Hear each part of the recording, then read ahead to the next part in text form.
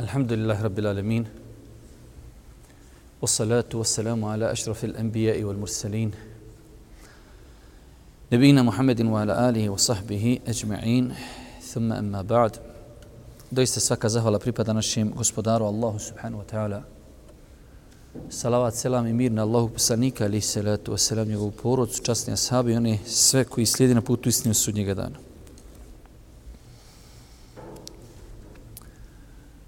Braćo moja draga, mi nastavljamo da se družimo sa knjigom imama An-Nevevija, knjiga Rijadu Salihin, probrani hadisi Allahog poslanika alihi salatu wasalam koji su potrebni čovjeku u njegovom svakodnevnom životu. Došli smo do 11. poglavlja. Poglavlje na arapskom glasi El Muđahede. Od džahede yuđahidu, boriti se. Ali u ovom kontekstu muđaheda ulaganje napora i truda u odgoju svoje duši kako bi se podstakla na dobra djela. Pogledajte koliko u arapskom je jednostavno jedna riječ muđahede, a na bosanskom kažeš ulaganje truda u odgoju duši da bi se privolila da čini dobra djela. Sve vidjeli koliko treba riječi da se jedna arapska riječ prevede. I opet nije precizno prevedeno. Znači, nalazimo se u jednom novom poglavlju, veoma bitnom poglavlju, koji se može djelimično povezati sa onim poglavljem ustrajnosti. Ali muđaheda je, znači, ustrajnost kontinuirana u odgoju duši, da zavoli pokornost i da prezire grijehe i nepokornost.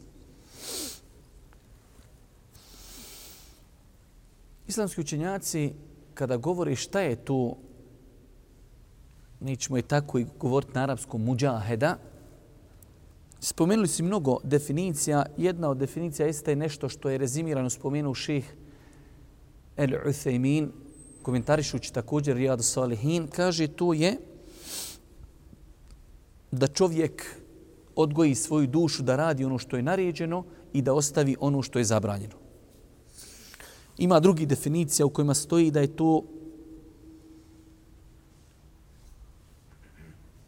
suzdržavanje duše od onoga što ona voli i odgajanje duše da se suprotstavi onome što priželjkuje. Braćo moja draga, treba da znate da insan ima dva velika neprijatelja. Mnogo je neprijatelja koje insan ima, ali dva su najveća. Jedan mu je veoma blizu, a to je njegova duša, koju treba neprestano odgajati. Allah dželešanu kaže u suri Jusuf: Inne nefse le emmaratum bisu. Doista duša poziva zlu. Inače u Kur'anu imate spomenute tri vrste duša. Ima an-nefsu al-mutma'inne, ima nefsu al-lawwame, duša koja sebe kori. I ima ova duša emmaratum bisu, koja poziva svoga sahibiju u zlo. Pa je to prvi neprijatelj čovjekov, njegova duša koja se nalazi u njegovom tijelu, koja ga poziva u zlo. Veoma rijetko ili je teško doći na nivo da te tvoja duša poziva u ibadete. Ona uvijek, ma nemoj, neko drugi, hladno je, zima je, što ti, sjedi, uživaj i tako dalje. I svi vi to znate da je tako. Hoćeš ustati na sabah, a duša, nek još malo, nema veze, sam još malo. I ti sam zatvoriš oči kada ono 8 sati. Ženo, ustaj, prispavali smo. Hoćeš dati sadaku, a duša kaže, pa ne moraš sad ti, drugi ćeš put, neko drugi nek dadne. Ti si dao pri 3 godine jednu marku za džamiju, ne moraš svaki put. I tako. A da ne govorimo koliko duša poziva haramu. Ovo je samo, nemoj da ideš u pokornost. Pa ti duša uljepša grijehe. Nepokornost. Kako svi mogu, ja jedini ne mogu. Svi odošli na ekskurziju, jedini ja ne idem. Svi kupli auta na kamatni kredit, jedini ja nisam. Svi ja jedini i tako dalje. Pa duša non stop samo kucka, samo zove, samo poziva. I drugi veliki čovjekov neprijatelj jeste šeitan, koji zajedno sa dušom, ona s jedne strane kandžija, on kandžija s druge strane. Šeitan non stop viče, nemoj uhajr, radi grijehe. Iako ni duša, ni šeitan nemaju ni snage, ni moći da čovjeka natjeraju. Ali došaptavanje. Po onoj Gebelsovoj metodi 100 puta ponoviš laž i ona postaje istina. Tako i šeitan. Neće njemu paša do sata. 1000 puta će on tebi reći, hajde dodaj jednu frendicu tamo na Facebooku. Nisi nakon 1000, još će ponoviti 1000 puta. Dok te ne slomi. Uglavnom, ne kopa, ne ori, ti si mu jedini cilj. Pa je ovo poglavlje, braćo moja draga, veoma, veoma bitno. Borba, odgoj duši. Kaže Ibnul Qayyim, rahmetullahi alejhi, odgoj duši ili ta takozvana muđaheda ima 4 stepena. I ovo trebali bi dobro zapamtiti, zapisati, naučiti, praktikovati i živjeti. Šta smo rekli? Zapisati, naučiti, živjeti, praktikovati. Pa kaže, odgoj duše počinje ondje gdje vam je sinoć Šejh Safet govorio, ovdje počinje odgoj duši. Ne može se duša odgajati, braćo moja draga, bez znanja. Jer imate ljudi odgajaju dušu, ali na pogrešan način. Pa prvi korak odgoja duši jeste da stekneš znanje. A najbitnije i najbolje i najtačnije znanje je koji? Rekao Allah i rekao njegov poslanik. Pa znači prvi stepen muđahedi od odgoja duše jeste znanje. Drugi stepen je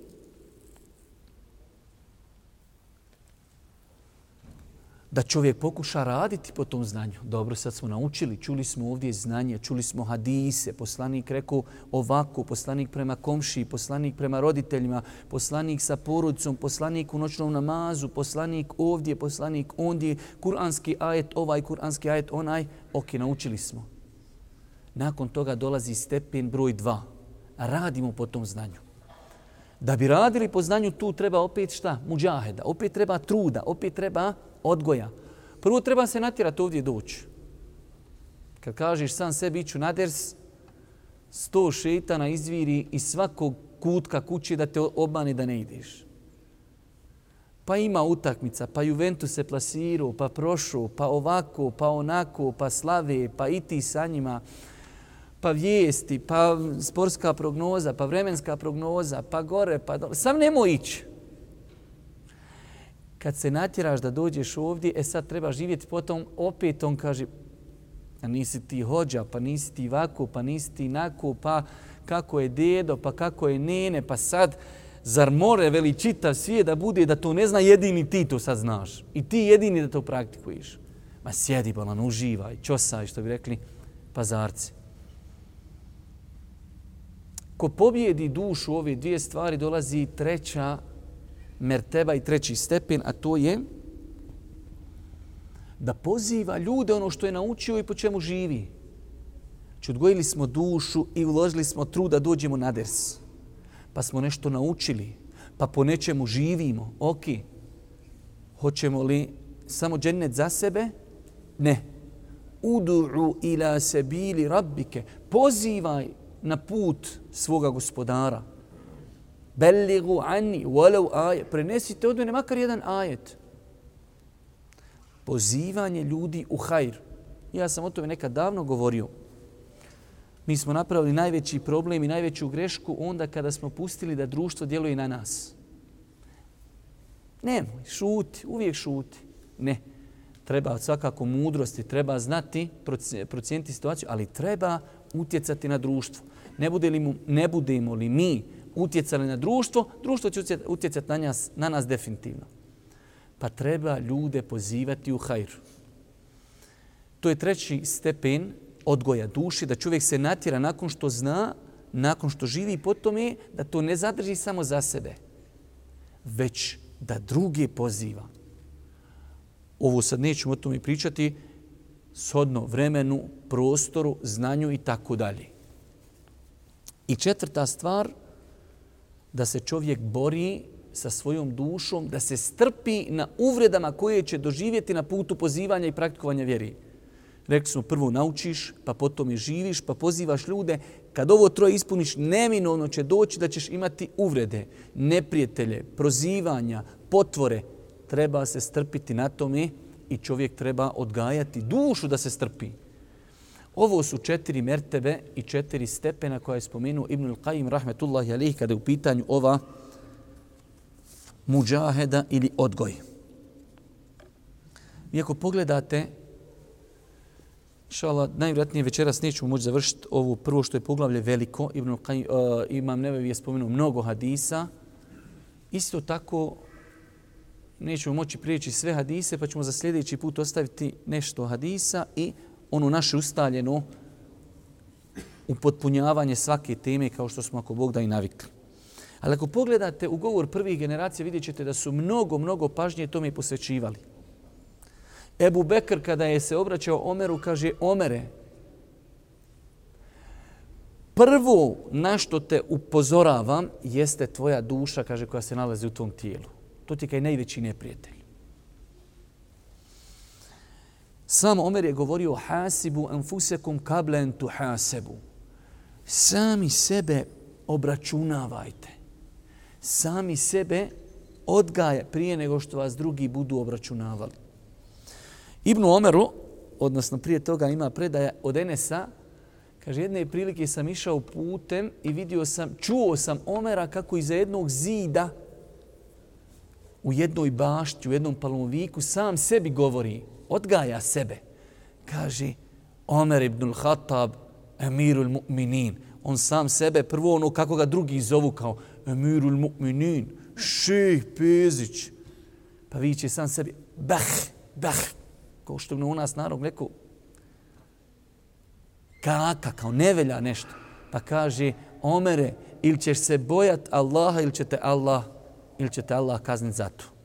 Pa sam sebe odgajao na to da ta njegova funkcija hilafeta je odgovornost, iako je na dunjaluku lijepo, uživaš, emirul mu'minin, ti si neko i nešto.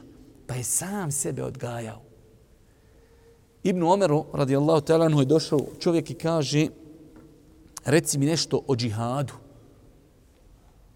Mislite, kad bi danas Ibnu Omer se pojavio i rekao ovu izjavu, kako bi ga ljudi izbacili sa zemlje minimalno do Venere, ako bi mogli još dalje gore da ga izbaci. Uglavnom ne bi ga do mjeseca izbacile, blizu je tu. Kaže, ibda bi nefsike feđahidha. Počni, kaže, prvo da se boriš protiv svoje duši. Ibda bi nefsike fagzuha. Kaže, počni sa svojom dušom. Kaže, na nju napadni prvo. Prva borba koju tražiš da boriš se jeste borba sa svojom dušom. Pa je, braćo moja draga, ova tema mnogo bitna. I sama činjenica koliko imam, Nevevi spomenuo ovdje hadisa, vidjet ćete da govori o bitnosti ove teme.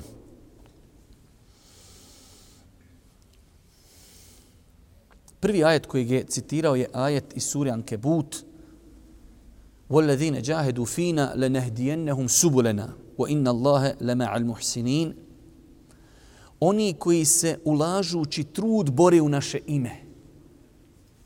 Pa je ovaj ajet sveobuhvatan i oni koji se bore i ulaže trud u pravoj borbi, u džihadu, ali isto tako i oni koji se trude, ulažu trud u samoodgoju.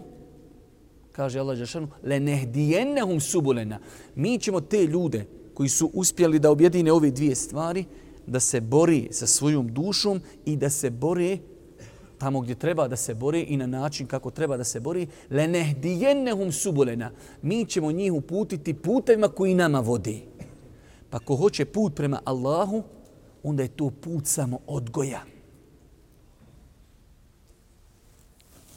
U drugom ajetu Allah dželešanu kaže, svakako ovdje vidimo zašto je Imam Nevevi citirao ovaj ajet, Oni koji se, kaže, budu trudili. Drugom ajetu kaže Allah dželešanu wa'bud rabbaka hatta ya'tiyaka al-yaqin. Allaha obožavaj sve dok ti ne dođe smrt. Znači, neprestano se preispituj, neprestano se odgajaj, neprestano svoju dušu kontroliši sve dok ti ne dođe smrt.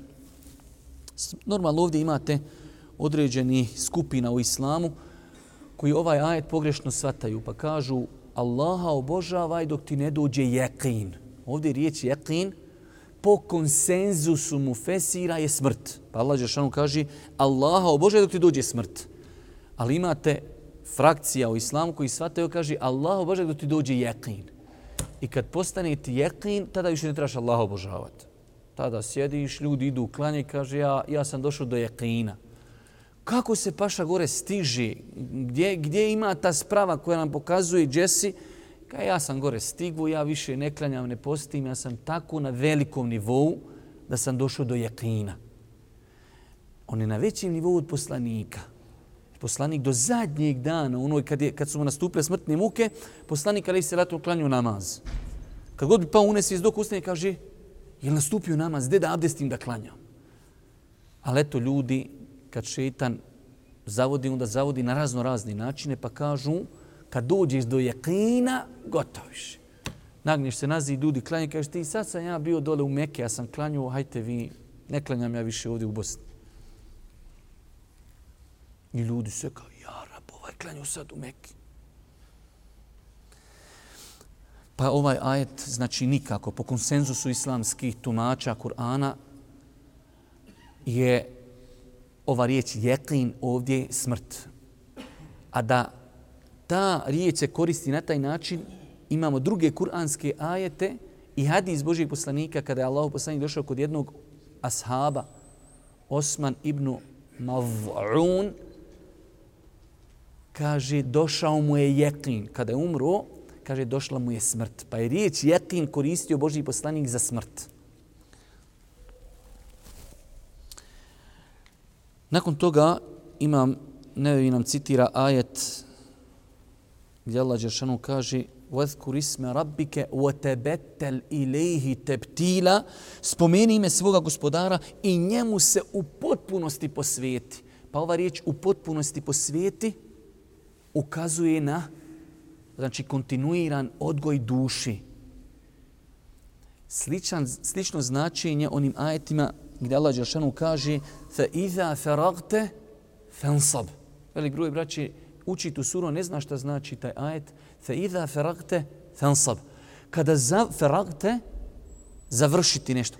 Kad završiš sa dunjalučkim obavezama ili kad završiš jedan ibadet, odmah nastavi sa drugim ibadetom. I ovaj ovdje ajet وَتَبَتَّلْ إِلَيْهِ تَبْتِيلًا. Allahu se potpuno pokori kroz ihlas, kroz ibadete, iz ibadeta u ibadet i tako dalje. Isto tako kaže Allah dželešanuhu u suri Muzemmil وَمَا تُقَدِّمُوا لِنْفُسِكُمْ مِنْ خَيْرٍ تَجِدُوهُ عِنْدَ اللَّهِ هُوَ خَيْرًا وَأَعْظَمَ أَجْرًا. Ono što sebi od dobra učinite naći ćete kod Allaha još boljim i sa većom nagradom. Ono što uradite u kontinuitetu odgajajući dušu, naći ćete to kod Allaha i još ćete dobiti za to veću nagradu.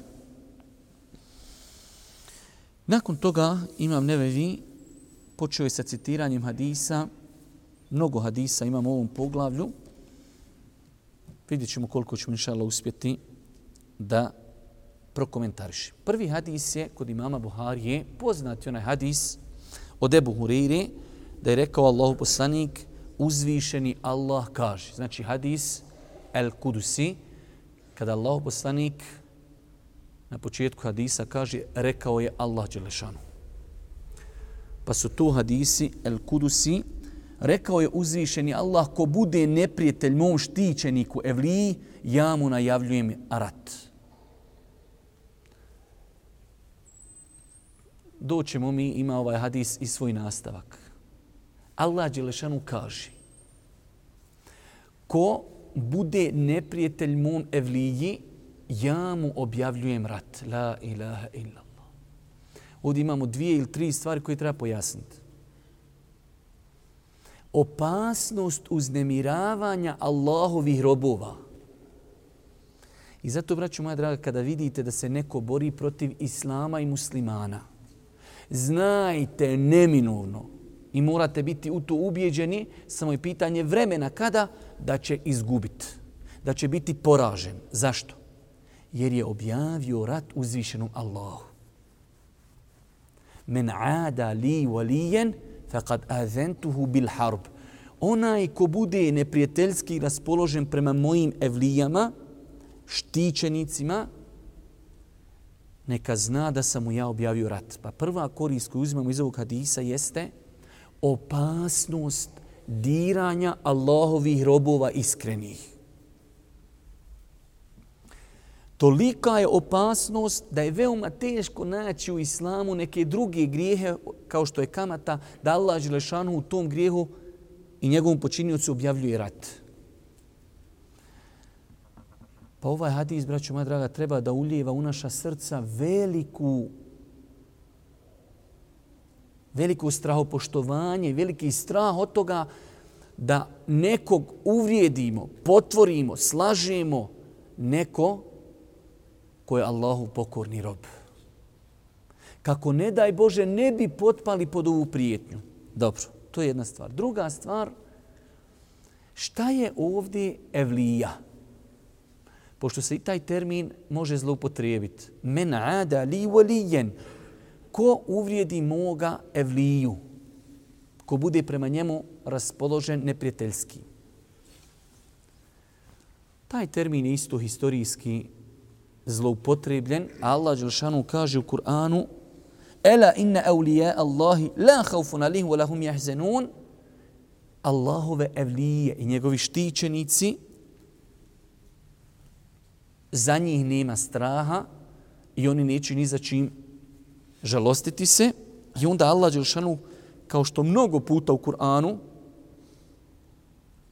Hudan lil muttaqin alladhina qad aflaha al mu'minun alladhina, pojašnjava ko su te Allahove evlije koji neće ni tagovati ni strahovati, kaže alladhina amanu wa kanu yattaqun. 2 svojstva su samo potrebna da bi čovjek bio Allahov evlija.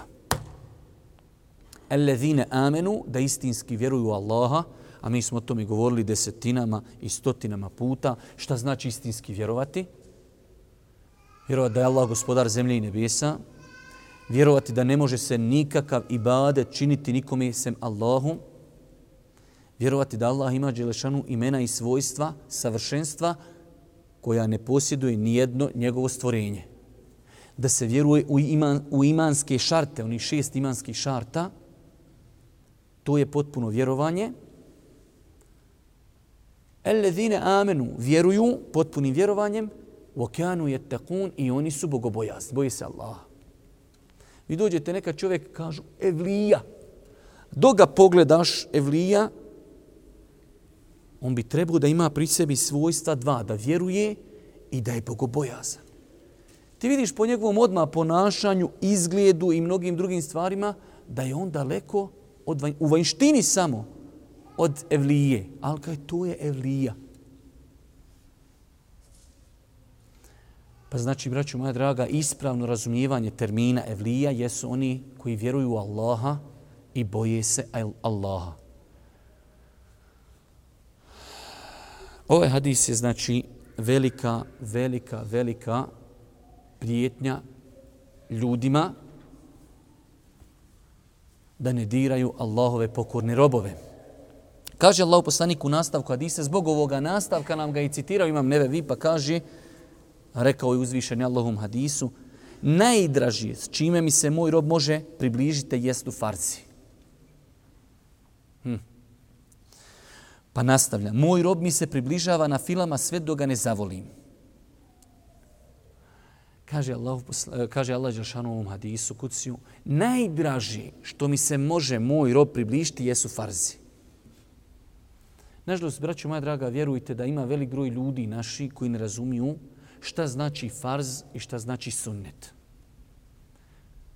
Mene nedavno jedan čovjek dobro namiran, zaista ga Allah nagradi, nadam se da u sad ne gleda, nazvao, pita ima li nagradu što obavlja farze. Kaže, znam da imam nagradu što obavljam na filu, ali ima li nagradu što obavljam farze? La ilaha illallah. Ja kada to obavljam, ali on ne zna da ima nagradu da obavljam farze. Allah dželešanu kaže, najbolje što može moj rob uraditi i meni se približiti jesu farzi. Pa, braćo moja draga, moramo taj naš narod odgajati da shvate šta je razlika između farza i sunneta. Vi znate da velik broj naših Bošnjaka ima podni 10 rekiata. Ili ću ih klanjati 10 ili neću klanjati ništa. U njega su to 10, svi su oni farzi, ali se jedni samo zovu sunneti, jedni farzi, ali svi su farzi. Kažeš čovjeku, ako nemaš vremena, ako žuriš, ako si na poslu, ako si na pauzi, ako, klanjaj farze i završeno. Ne, ako ja nemam bijelici, te spiha, seđadi, nemam, da ja klanjam sam farze, neću ga nikako ni klanjati. Mislim, svakako to je pokazatelj džehla i neznanja. Šetan ga odradio i smije mu se ko stripi, lego na stomak i smije se. Farz, braćo moja draga, je dijelo koje je strogo naređeno, koje čovjek ako uradi bit će nagrađen, ako ne uradi bit će kažnjen. A nafila je dijelo koje je preporučeno da se uradi, ako ga uradiš imaš sevap, ako ga ne uradiš nećeš biti kažnjen. Čovjek, ja znam to nekima ljudima teško pada, mene bi izbacili ovdje dalje od Venere. Koja tam planeta dalje ima? Ne znam, slab sam u geografiji. Kad nikad u životu sunnete ne bi klanju, oni 4 prije, 4 poslije, 2 prije, 2 poslije, nikad.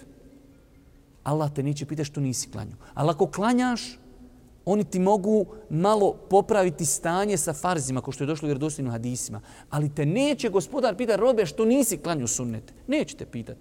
Ali, ako ti bude falilo tamo neđe farza, onda će to sunneti pokriti. Pa je dobro da se klanjaju sunneti.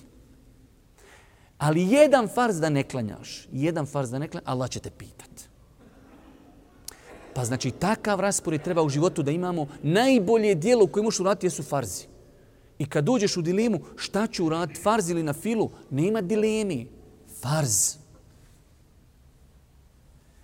Po ovom hadisu najbolje dijelo koje čovjek može uraditi i približiti se Allah jesu farzi. Zato je Allahu poslanik onom ashabu kad je došao i pitao šta nam je naređeno, pa samo farzi namazi, pa samo zekijat, pa samo post, pa samo hadž. Kaže Allahu poslaniče, ja ode kući, ja na to dodat ništa neću. Kaže ako on bude iskren onome što je rekao, ode u džennet. Pa kaže Allahu poslanik, nakon što je pojasnio da su farzi najbolja stvar koju možemo učiniti, prelazimo na nafile. Moj rob mi se približava nafilom sve dok ga ne zavolim. Elhamdulillah. Imamo nafile da bi nas Allah zavolio i svaki mu'min bi trebao da žudi ka tome da ga Allah zavoli. Put da te Allah zavoli jeste ovo. Činjenjem nafila. Ali kad?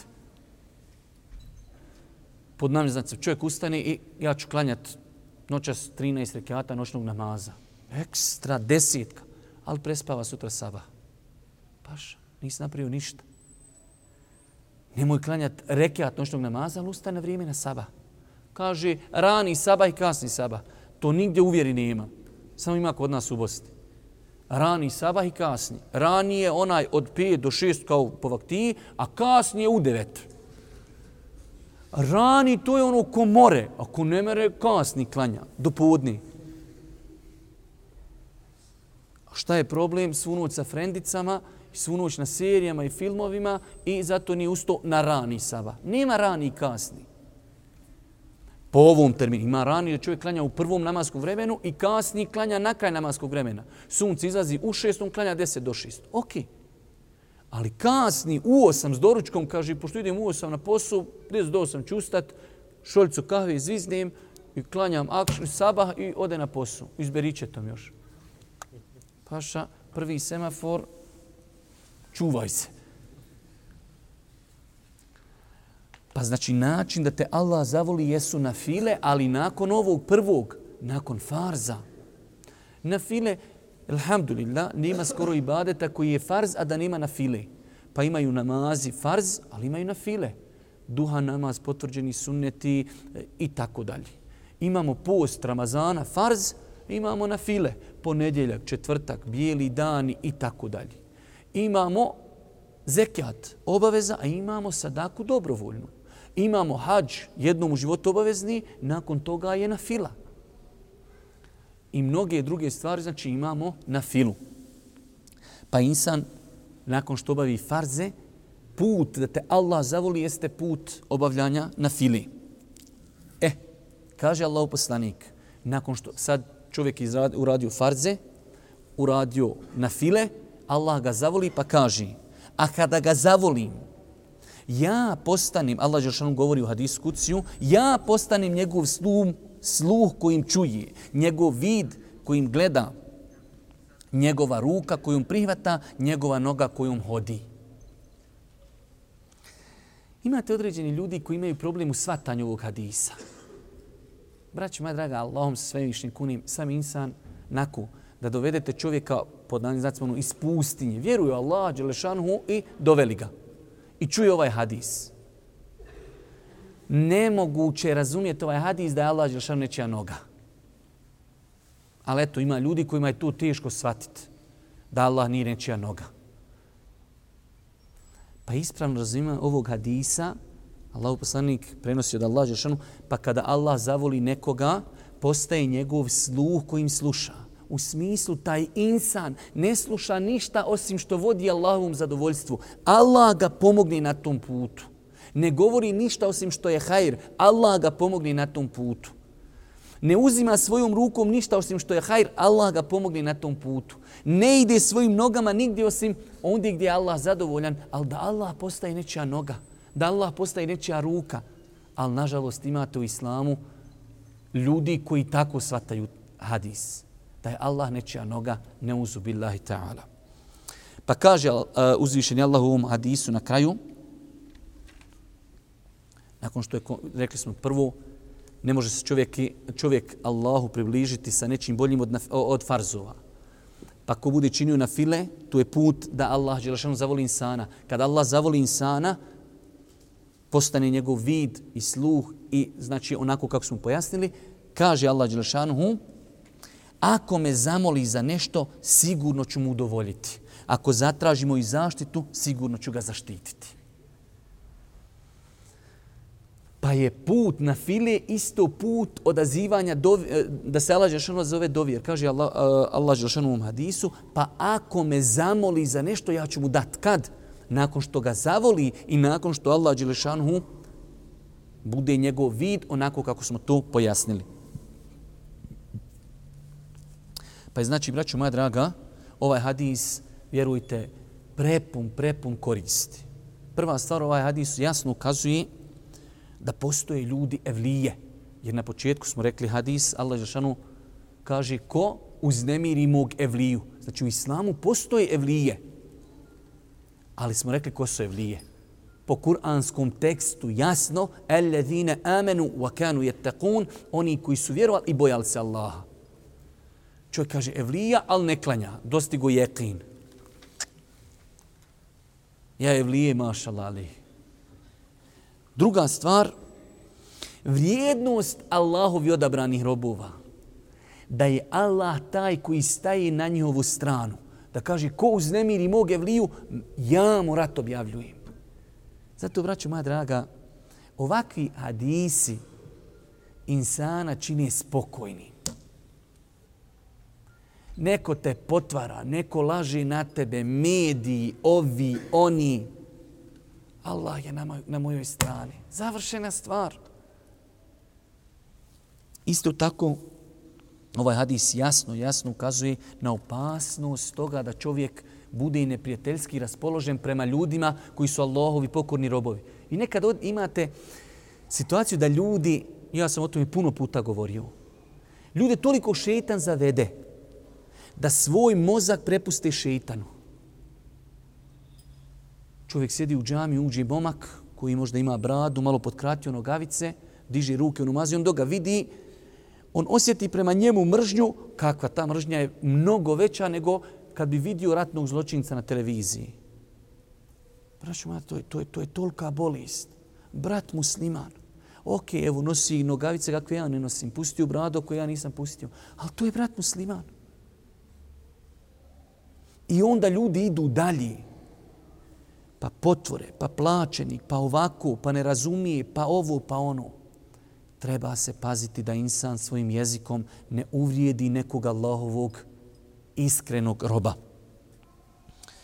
Isto tako ovaj hadis jasno, rekli smo, nosi sa sobom jednu veliku pouku. Uvijek se daje prednost farzima na filom.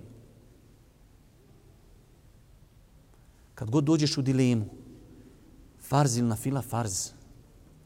I uvijek zapamti, za farz ćeš odgovarati na sudnjem danu, za sunnet nećeš odgovarati, ali ako ga budeš činio imat ćeš sevap. Pa kad god možeš na filu čini jer je to put ka ljubavi uzvišenog Allaha subhanahu wa ta'ala. Nakon toga, Imam Nevevi nam citira hadis od Ibnu Abbasa koji bilježi Buharija. Kaže Allahu poslanik alejhi salatu vesselam: ni'metani magbunun fihima kathiru minan nas. Dvije blagodati, velik broj ljudi je obmanjen. Bukvalno magbun u arapskom se koristi u kupoprodaji. Kad ti neko proda nešto i prevarite. To se zove gabn. Prevara u kupoprodaji. Pa Božji poslanik tu koristi riječ, kaže velik broj ljudi je prevaren, sam sebe vara u pogledu dvije Allahove blagodati. As-sihhatu wal farag, zdravlje i slobodno vrijeme. Pa ovaj hadis, braćo moja draga, iz njega čovjek može naučiti mnogo toga. Da putem onog našeg, zašto ga Imam Nevevi ovdje citirao u poglavlju muđahedi, odgoja, truda. Da velik broj ljudi se ne trudi i ne odgaja u pogledu ove dvije velike blagodati. Zdravlje i slobodno vrijeme. Pa čovjek treba, braćo moja draga, dok je zdrav, dok ima slobodnog vremena, da to iskoristi, da se odgaja, da ne bude od onih koji će biti prevareni. Šta prevareni? Kad izgubite blagodat, da se sjeti. La ilaha illallah, kad sam bio zdrav, što tada nisam išao na hadž. Kad sam bio zdrav, što nisam išao u džamiju. Kad sam bio zdrav, što nisam obilazio rodbinu. Kad sam bio zdrav, što nisam pomagao komšijama. Sad bolestan, da sam zdrav, ja bi sad. Ili slobodan si, djelimično slobodan si, nema niko da je potpuno slobodan, ali imaš slobodnog vremena. I onda dođe nešto što u tom životu promijeni ti život, pa postaneš mnogo obavezan. I onda kažeš, ja rab, kad sam bio slobodan, što nisam išao na dersove, što nisam bio tu, što nisam bio tu, ali gotovo sad. Sad si obuko jaram, sad više nema povratka. Pa insan treba dok ima zdravlje, dok ima slobodno vrijeme, šta? Što više truda, što više odgoja, što više iskorištavanja one dvije velike blagodati, da kad one će kad tad nestati. Braćo moja draga, nema insana, osim, ali evo, nema, možemo reći, koji je zdrav skroz do svoje smrti. Zdrav i onda od 40, 50, 60 počnu bolovi, počnu bolesti. Pa iskoristiti zdravlje. Nema insana, pogotovo danas, koji nije zauzit. Ali kad pogledate u mladinca jednog, dosadno, ode prošetat, ode ovdje, ode ondje, lagano, hoće se oženiti, ok, sad ćeš vidjeti paš, kad sližeš sebi šefa za vrat.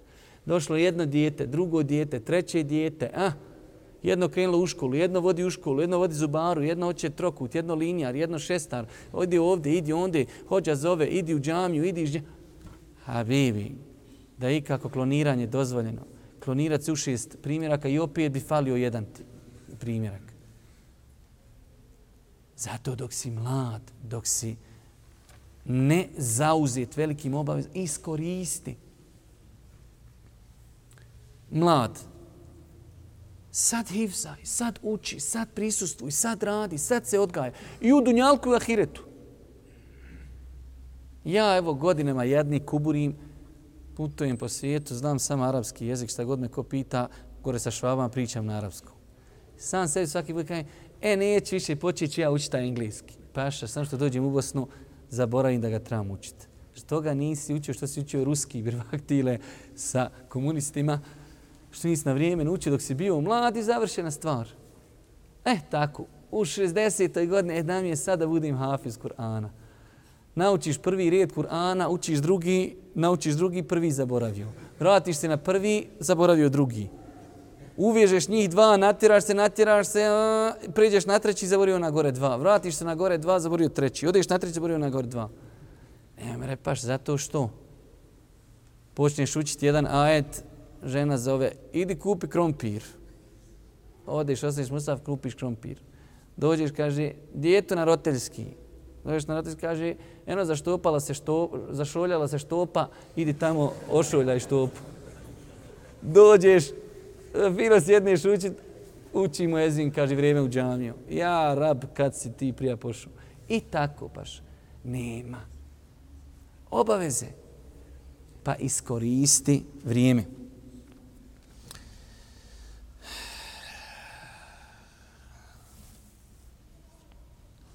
Isto tako, ovaj hadis nam ukazuje da se blagodati razlikuju. Pa je ovdje u ovom hadisu spomenute među najbitnijim blagodatima. Pa čovjek kao i farzi vamo i na file i blagodati se razlikuju. Pa čovjek treba da iskorištava one velike bitne blagodati. Pa kada to, hajde da kažem, rezimira, onda će sigurno prijeći na neke sporedne stvari. Nakon toga Imam Nevevi nam citira hadis od Aiše radijallahu ta'ala anha.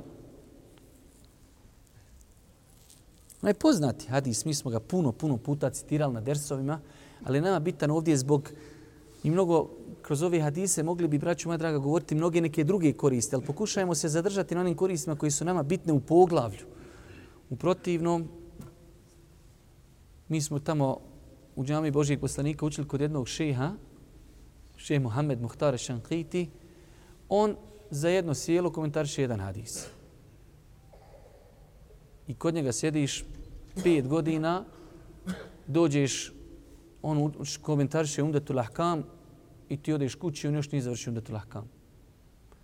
Znači, ja imam neki komentara od Rijadu Salihina da ti mozak stane da vidiš šta ljudi govore o jednom hadisu. Jedan hadis po 15-20 stranica komentar tog hadisa. Ali mi pokušajemo, znači, prenijeti ono što nam je najbitnije vezano za poglavlje. Ovaj hadis je od Aiše radijallahu ta'ala anha prenosi da je vjerovjesnik sallallahu alejhi ve selleme toliko dugo stajao na noćnom namazu da bi mu noge oticale i ispucale.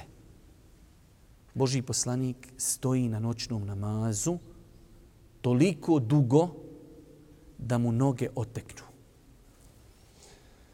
Pa mu Aiša radijallahu ta'ala anha kaže, zašto to činiš Allahu poslaniče, kad ti je Allah oprostio i prijašnje i buduće grijehe? On je na to odgovorio, zar da ne budem zahvalni rob svome gospodaru? Hadis bilježi Buharija i Muslim. Kakve veze ovaj hadis ima sa poglavljem samoodgoja muđahede? Vidimo do kojeg stepena je došao Allahu poslanik u samoodgoju, u toj muđahedi borbi, da ne samo da je on odgojio sebe i svoju dušu, da klanjaju farze i potvrđeni sunnete, da je toliko stajao u namazu da su mu noge oticale. Pa nam je Allahu poslanik alejhi salatu vesselam najbolji primjer u postizanju ovog samoodgoja i truda na putu postizanja dobrih dijela. Ovdje imamo 2 opaskice, samo kratke. Ja jednom, kad sam na jednom od dersova spomenuo ovaj hadis, na jednoj od tribina, pa mi došao jedan čovjek, naljutio se, što bi rekli Arapi, za'lan, marra. Kaže, ti kažeš da je poslanik pogriješio. U ovom hadisu kaže Aiša, ma taqaddama wa ma ta'akhkhara min dhanbik. Aiša kaže Allahu poslanice, tebi je Allah oprostio i što si počinio i što ćeš počiniti od grijeha. Kaže mi, ti govoriš da je poslanik pogriješio. Halo, kao znaš šta ti govoriš? Jok, reko, ti znaš. Pa braćo moja draga, Prvo, Aisha se tako izrazila i Božji poslanik joj to nije negirao. Hadis je kod imama Buharije i Muslima da je Aisha uradila grešku. Jedne prilike su dvije djevojčice došle i pjevale kod Božjeg poslanika, alejhi salatu selam, i kažu među nama je poslanik koji zna šta će sutra biti. Kaže Božji poslanik, stop, to ne velja šta pjevate, da ono što ste malo prije pjevali. Znači, pred Božjim poslanika pogriješiš, rekneš nešto, ne trebate odmah popravi. A Iša kaže, Allah poslanič, tebi Allah oprostio što si počinio i što ćeš počiniti od grijeha. Ali svakako, braćo moja draga, treba ispravno razumjeti šta znači grijeh vezan za poslanike. Prvo, poslanici su nepogrešivi u pogledu dostavljanja vahja i objavi. I tu čovjek ne smije da sumnja da su poslanici dostavili od Allaha. I koliko je puta Božji poslanik kazao Allahumme fešhed, gospodaru, budi svjedok da sam dostavio ono što si mi naredio. Ali, braćo moja draga, poslanici mogu mimo objave napraviti neki prekršaj. Isto tako, u islamu, kada Allah dželešanu nekome dadne nešto veliko, a poslanstvo je najveća stvar koju Allah može dati svom robu, onda shodno tome i njegove obaveze su veći. Pa on, kad zakaže u nečemu što je na fila, je veliko kao kad neko zakaže u nečemu što je mnogo teže od toga. Pa se tako ispravno razumijevaju ovi hadisi. Ali, znači, čovjek kada kaže da je Božji poslanik pogriješio, uopšte nije pogriješio u edebu prema Božjem poslaniku, alejhi salatu vesselam. Vi znate, na sudnjem danu, kada dođu ljudi, ummeti, i traže od poslanika da počnu sa zagovaranjem kod Allaha, da počne sudnji dan, svi poslanici kojima budu dolazili, osim Isa, alejhi selam, će navesti grešku koju su radili u životu. Vi to znate, hadis Buhari i Muslimu. Pa i poslanici su mogli pogriješiti, ali su te njihove greške nisu kontinuirane i njihove greške nisu vezane za objavu. Pa ne treba čovjek da se naježi, iako je to lijepo svojstvo da čovjek toliko voli poslanika, ali opet, braćo moja draga, mi koliko god volimo poslanika, mi uvijek sve stvari moramo vagati vagom Kur'ana i sunneta. I druga stvar ovdje iz ovog hadisa koja se definitivno da vidjeti, koja je nama bitna, nevezana za ders, konkretno jeste da čovjek treba da bude zahvalan Allahu dželešanu na ni'metima. Pa Allahu poslanik je tako zahvaljivao Allahu dželešanu što je klanjao noćni namaz. Pa insan treba, braćo moja draga, u ovim današnjim vremenima, kada nas je Allah počastio sa ni'metima koje ljudima iz prije 100 godina nisu mogle pasti na pamet, treba da bude Allahu dželešanu zahvalan na tim blagodatima. Svakako najbolji način zahvalnosti Allahu dželešanu jeste da čovjek ni'mete i blagodati koristi na halal način. I zapamtite večeras jednu stvar. Sve dok vam Allah povećava ni'mete, a ti ni'meti tebi povećaju bogobojaznost, ti si u hajru. I nemoj se bojati u smislu da je te strah. Elhamdulillah. Allah ti povećaje imetak, a ti više dijeliš. Više si na dersovima, više si u džamiji, više si bogobojazan, više plaćiš, više uči Kur'an, ali te Allah dželešanu povećaje ti na faku. Elhamdulillah. To ne trebate od te na fake bježati. Gdje je problem? Kad ti Allah povećaje na faku, a tebe ta na faka, ne samo na faku, ni'mete. Pa ljudi kad 10 godina nisam ušao doktoru. Alhamdulillah. Kada ti Allah povećaje ni'mete, blagodati, a te blagodati tebe udaljavaju od Allaha. Ja sam o tome pisao u jednom tekstu kojeg sam nazvao šta ćeš uraditi kad budeš bogat. Moramo prihvatiti tu činjenicu, međusobno se kritikovati svi zajedno, koliko je naše braći kojima je Allah u zadnjih 10-15 godina otvorio na faku, nakon što su bili ili poprilično bijeda ili prosječno živjeli, pa im Allah otvori na faku, pa onda vidite na tim ljudima mnoge promjene u njegovom životu i odnos prema Allahu dželešanuhu. Odnos prema namazu, odnos prema muzici, odnos prema ženama i tako dalje. Ako vidite to, onda, braćo moja draga, plačite nad sobom. Svi zajedno. Jer Allah poslanik alejhi salatu selam je to nazvao istidrađom. obmanjivanjem insana. Insan vidi, svako od nas zna da li ide gore ili dole. Vidi, ja popuštam, a meni se sve nafaka od, jesu to ekstra. Prije ja dok sam bio u prvom safu, dok sam baru pogled, dok nisam imao frendica, nema fake da si kru. Sad kako sam ja počeo frendice dodavat, kako ne idem na dersove, nema me u prvom safu, nema me na džumi, nema me, mogu i u haram, mogu i u kamatu, ma ide, ne znam otkrije dolazi. Još to ovo cool, stvarno ekstra. Paša, plaći, Allah mi se višnji. Plaći sam nad sobom. Jer ti Allah Đelšanu time stavlja koprenu na tvoje oči. Nakon toga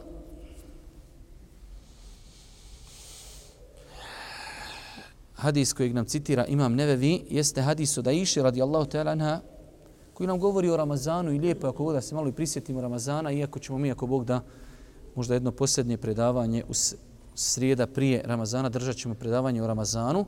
Kaže Aiša radijallahu ta'ala kada bi nastupilo 10 zadnjih dana mjeseca Ramazana, Allahu poslanik alejhi salatu vesselam provodio bi cijelu noć u ibadetu. Budio bi svoju porodicu i neobično bi se trudio u ibadetu i klonio bi se spolnog kontakta sa svojim suprugama. Hadis bilježi Buharija i Muslim od Aiši. Pa, braćo moja draga, ovaj hadis u ovom kontekstu nosi mnogo koristi. Prva stvar, kada je u pitanju taj naš samoodgoj, taj samoodgoj bi trebao da nas dovede do stepena da se maksimalno trudimo da iskorištavamo prilike. Vi pogledajte primjera radi trgovci. Da li ima trgovac koji, evo primjer radi čovjek ima butik gdje prodaje odjeću. I nastupi ljeto, u njega i dalje još zimska odjeća. Prvi mušterija dođe malo razgleda zimske jakne, tamo već ljudi nose košulje, jedan, drugi, treći uđe. Ljudi ništa ne kupuju. Šta li je što ljudi kod mene ne kupuju ništa? Pa dobre jakne imam, original, tople, to čovječe ured je metak ne može probiti, toliko su tople jake. Šta je problem? Nije čovjek se prilagodio sezoni. Pa znači, braćo moja draga, uspješan trgovac tako radi. Tako i uspješan insan koji odgaja svoju dušu da dođe na jedan velik nivo jeste insan koji traga. Vjerujte, neki dan sam se čuo s jednim bratom i nadam se da sad ovo ne sluša. Insan jedan koji mi je Allah Đelšanu podario dunjaluk, ali eto, nadam se da je od onih ljudi koji zaista nije ga dunjaluk odveo u pogrešnom pravcu. Kaže, ja kad naiđem na siromašnog čovjeka, to je za mene loto. Toliko se obeselim da mogu nekog pomoći. To je, braćo moja draga, znači izgradnja da čovjek mašta da nađe neki hajr, da naiđe neka sezona, on spreman za nju. Ide Ramazan. Ide zadnja trećina mjeseca Ramazana, ide Lejletul Qadar. Pa da znači se odgajamo da dođemo na taj nivo, da čekamo spremni te sezone hajra i dobra. S druge strane vidimo ta naša takozvana muđaheda i borba i odgoj i preodgoj ne treba da bude skučen samo na nas. Božji poslanik, zadnja trećina mjeseca Ramazana, ustani, klanja noćni namaz, budi porodicu. Pa da čovjek tu svoju, hajde da kažemo, energiju prebaci na porodicu i na djecu. Hajde, djeco, Allah vas nagradio. Ovo je zadnja trećina mjeseca. Ovo su noći u kojima ima Lejletul Qadar. Da nam Allah oprosti grije. Hajde, ustanite. Ako ne možete cijelu noć, klanjajte 2-4 rekiata. I tako dalje. Pa znači da čovjek u tom samoodgoju, u toj muđahidi, u toj borbi, prevaziđe samo sebe. Da ide korak dalje, da iskorištava sezone i da pređe i u odgoju na svoju porodicu.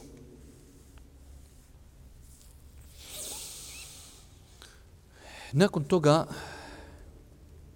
Imam Nevevi nam citira hadis, onaj poznati hadis, večeras doista ima mnogo poznatih hadisa i dosta poučnih hadisa. U nekim hadisima doista bi trebalo predavanje gdje se prokomentarišu potpuno. Od Ebu Huriri radijallahu ta'ala anhu se prenosi da je Allahov poslanik rekao: jak vjernik je bolji i draži Allahu od slabog vjernika. a u obojici je hajr. Kakve veze ovaj hadis ima sa nama i našim predavanjem? Jak vjernik, prvenstveno kad se ovaj hadis treba da se shvati, kao što kažu islamski učenjaci u komentaru, misli se jak imanski, ali ne isključuje i druge jakosti. I materijalnu, pa čak i fizičku, svaka jakost putem koje čovjek može pomoći islam. Ako čovjek nešto jača kod sebe, što je vezano samo za njega, onda to ne ulazi u ove parametre. Jak mu'min, vidite dva svojstva, je bolji i draži Allahu od slabog mu'mina. Ali da neko ne bi pogrešno shvatio, Allahov poslanik je bio toliko dobar pedagog. Kaže, ali u obojici je hajr. Dok su mu'mini, alhamdulillah, oni su obodvojica u hajru. Imate neki kviz i prva nagrada je odlazak na hađ, a druga je odlazak na umru. Jedan osvoji odlazak na hađ, drugi odlazak na umru. Obodvojica su u hajru, ali je bolje otići na hađ. Tako i ovdje, jak mu'min je bolji. Znači, prvo to je bolji. I draži. Hoćeš da budeš draži Allahu dželešanu, onda šta? Ovdje dolazi zbog čega je citiran hadis. Odgajaj sebe, praktikuj. Vratimo se na ona 4 stupnja koja Imam Ibn Qayyim spomenuo. Idi na predavanja, uči, praktikuj, pozivaj, strpi se. To je jak mu'min. Bolji i draži Allahu od slabog, a u obojici je hajr. Pa nastavlja Allahu poslanik alejhi ve sellem i kaže: nastoj činiti ono što će ti koristiti. Traži pomoć od Allaha i nemoj klonuti. Dva velika savjeta.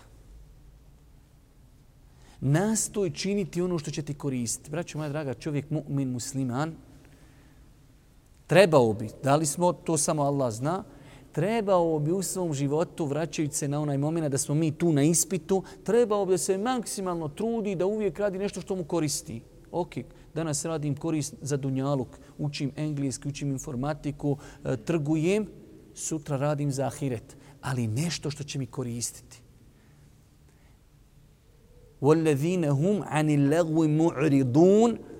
Allah žešan kada upisuje u suri Al-Mu'minun, mu'mine, to su oni koji su daleko od besposlica. Pa da čovjek u svom životu maksimalno potisne besposlice. Pa pokušajte odgajati sebe, svoj život, da idete do stepena, da si uvijek u hajru. Ok, i rad za dunjalke, braćo moja draga, ako je s dobrim nijetom, hajr. Hoću da zaradim egzistenciju za sebe, za svoju suprugu, hoću da imam imetka, da ga mogu dijeliti na Allahom putu, ekstra. Ali budi u hajru. Budi, nemoj da budeš besposličar. Sjedi po cijeli dan, frendice, komentariši gdje je Erdogan, je li u džennetu, je li u džehennemu i tako dalje. Gdje je Safet, gdje je ovaj, gdje je onaj. Znači, besposličarenje. Zato ima predaja od ashaba, od Ibnu Mesuda, od Omera i ne volim, kaže, da vas vidim da niste zaokupirani ili dunjalkom ili ahiretom. Samo budite nečim zaokupirani. Svakako u to i potpada i vrijeme odmora. Ok, ako sam radio za dunjaluk, moram imati vrijeme odmora. Ali da to vrijeme bude, braćo moja draga, hajde da kažemo, program. Ovo mi sad vrijeme odmaram. Ali nemoj da nam bude čitav život odmor, povremeno nekad nešto uradimo. Ne. Radimo za dunjaluk, radimo za ahiret, imamo i vrijeme odmora. Imamo vrijeme i za sport, imamo vrijeme za šetnju, ali da to bude planski. Pa kaže Allahu poslanik alejhi ve sellem: nastojte činiti ono što će ti koristiti ili ono što će vam koristiti, ali ovdje dolazi onaj veoma bitan moment. Ja nastojim, ali neću se prepustiti sebi i neću se prepustiti onome, hajde da kažemo, sebebu. Ne. Tražite pomoć od Allaha. Pa je to veoma bitno. Nastoj raditi ono što ti koristi, ali u svemu tome uvijek Gospodaru, olakšaj mi. Trgujem, Gospodaru, olakšaj mi da zaradim halal imetak. Krenuo si putem znanja, Gospodaru, olakšaj mi puteve znanja i tako dalje. Pa insan neprestano treba svoje srce vezivati i nažalost ubijeđen sam da velik broj nas je zakazao u tom polju Iyake na'bud wa iyake nesta'in. Samo tebe obožajemo i samo od tebe pomoć tražimo. Pa su ljudi otišli u jednu od dvije krajnosti. Imate ljudi koji se oslanjaju samo na sebe. Moje znanje, ja da nisam sa svojom školom, svojih 10 prstiju, moja diploma. To je problematično. S druge strane, da čovjek tome ne posvećuje nikakvu pažnju. Kaže Allahov poslanik, nakon što se potrudi da uradiš hajr, nešto što ti koristi, nakon što traži pomoć od Allaha, kaže, a ako te nakon toga zadesi neko zlo, nemoj reći da sam uradio to i to, jer ta riječica da otvara šejtanu vrata. Hoćeš da kupiš auto, hoćeš da kupiš kuću, hoćeš da ideš na hadž. Kreneš na hadž i fino dođeš na hadž, slomiš tamo nogu. Meni je, da ja nisam ove godine došao i ne bi slomio nogu. Pa šta ti si poduzeo sve što si mogu. Došao si, uplatio si, pitao si, tako, došao, završena stvar. To samo otvara vrata šejtanu da tuguješ, da nisam došao, vidiš li? Da nisam došao i onda samo gotovo. Nakon što si poduzeo sve što si mogu, radiš korist ahiretsku, korist dunjalučku, moliš Allah da ti olakša i nakon toga se desi nešto. Asan takrahu šin wa huwa khairul lakum. Možda vi nešto ne volite, a kaže u tome hajr za vas. Čitam danas komentar šehu Sejmina na ovaj hadis.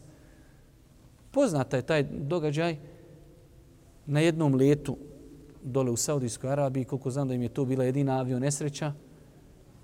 Jedan čovjek je bio u onoj avionskoj sali, kako je, gdje, da li je ošao u WC, da li je zaspao, uglavnom letnu, ajde da kažemo, promakio. Dok je se on probudio, dok je došao iz WC-a, ljudi u avion otišli bez njega. On ošao tamo, vređa, psuje, halo ljudi, ode mi avion, sve ste mi poremetili planove. Kad od tuda javljaju, kaže, srušio se avion. Ja, rab, alhamdulillah, seždu čini, alhamdulillah, da sam ošao s njima, sad bi ja bio izgorio. Ne znaš. Ti si poduzeo da, ne moraš sad odeš tamo u Sarajevu na aerodrom, deku, onu žaku za spavanje, zakopčaš se, pjesće, reku, spavaj, pa za 3 dana kažu, halo gospodine, gdješ ti tamo ili vamo, klanjaš li kako? Ne, poduzmi sve što možeš, oslon se na Allaha, a nakon toga da se desi nešto, nemoj da sam tu. To samo otvara šejtanu da tuguješ bespotrebno. Nakon toga imam, Nevevi nam citira opet hadis muttefaqun alejhi od Ebu Hureyre, da je rekao Allahov poslanik alejhi salatu vesselam, džennet je pokriven strastima, a džehennem je pokriven neugodnostima. Subhanallah. Imate dužu verziju ovog hadisa, kada Allah dželešanu stvorio džehennem, pa kaže Džibrilu, idi pogledaj šta sam stvorio. Kada je Džibril otišao, kaže gospodaru, bojim se, kogod čuje za njega, neće ući u njega. Toliko je to strašno, toliko je to azab velik. Pa je Allah naredio da se prekrije džehennem strastima. Kada je nakon toga Džibril otišao, kaže gospodaru, ja se sad bojim da se niko spasit neće. Toliko je to privlačno. Pa ga Allah poslao da vidi džennet. Pa kada je vidio tu ljepotu i to uživanje, kaže gospodaru, nema niko ko čuje za ono da neće ući, trudit će se ljudi. Pa je Allah dželešanu naredio da se džennet prekrije neugodnostima. Kada je Džibril otišao, kaže gospodar, se bojim, neće niko njega ući. Zašto imam Nevevi citirao ovdje ovaj hadis? Braćo moja draga, put ka džennetu je put iskušenja. Ne može se ući u džennet nakon, preko noći dođeš.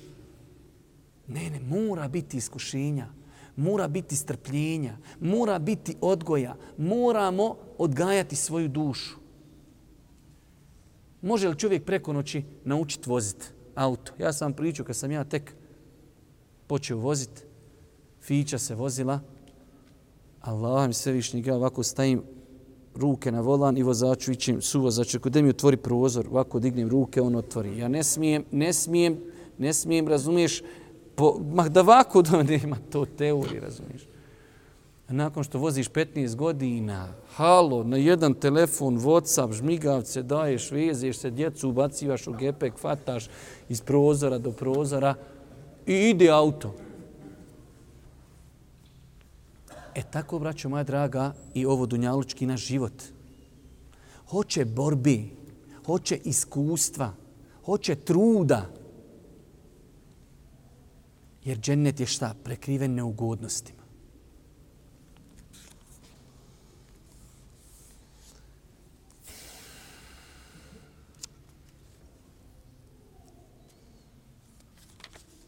Toliko nam je imam, ne daju za večeras spomenuo hadisa. Koliko nam je još ostalo vremena? Ma ne, mi smo već... Ajde, još ćemo jedan hadis uzeti, inšala, time ćemo i završiti. Citirao nam je onaj hadis duži kada je Huzeife, radijallahu ta'ala, sa Božjim poslanikom klanjao noćni namaz. Opet se vraćamo na onu stepen gdje je Božji poslanik bio u odgoju svoje duši. Kaže Huzeife, jednu noć sam klanjao sa poslanikom noćni namaz, pa je počeo, kaže, sa bekarom. Pa kaže, pomislio sam staći na 100 ajeta.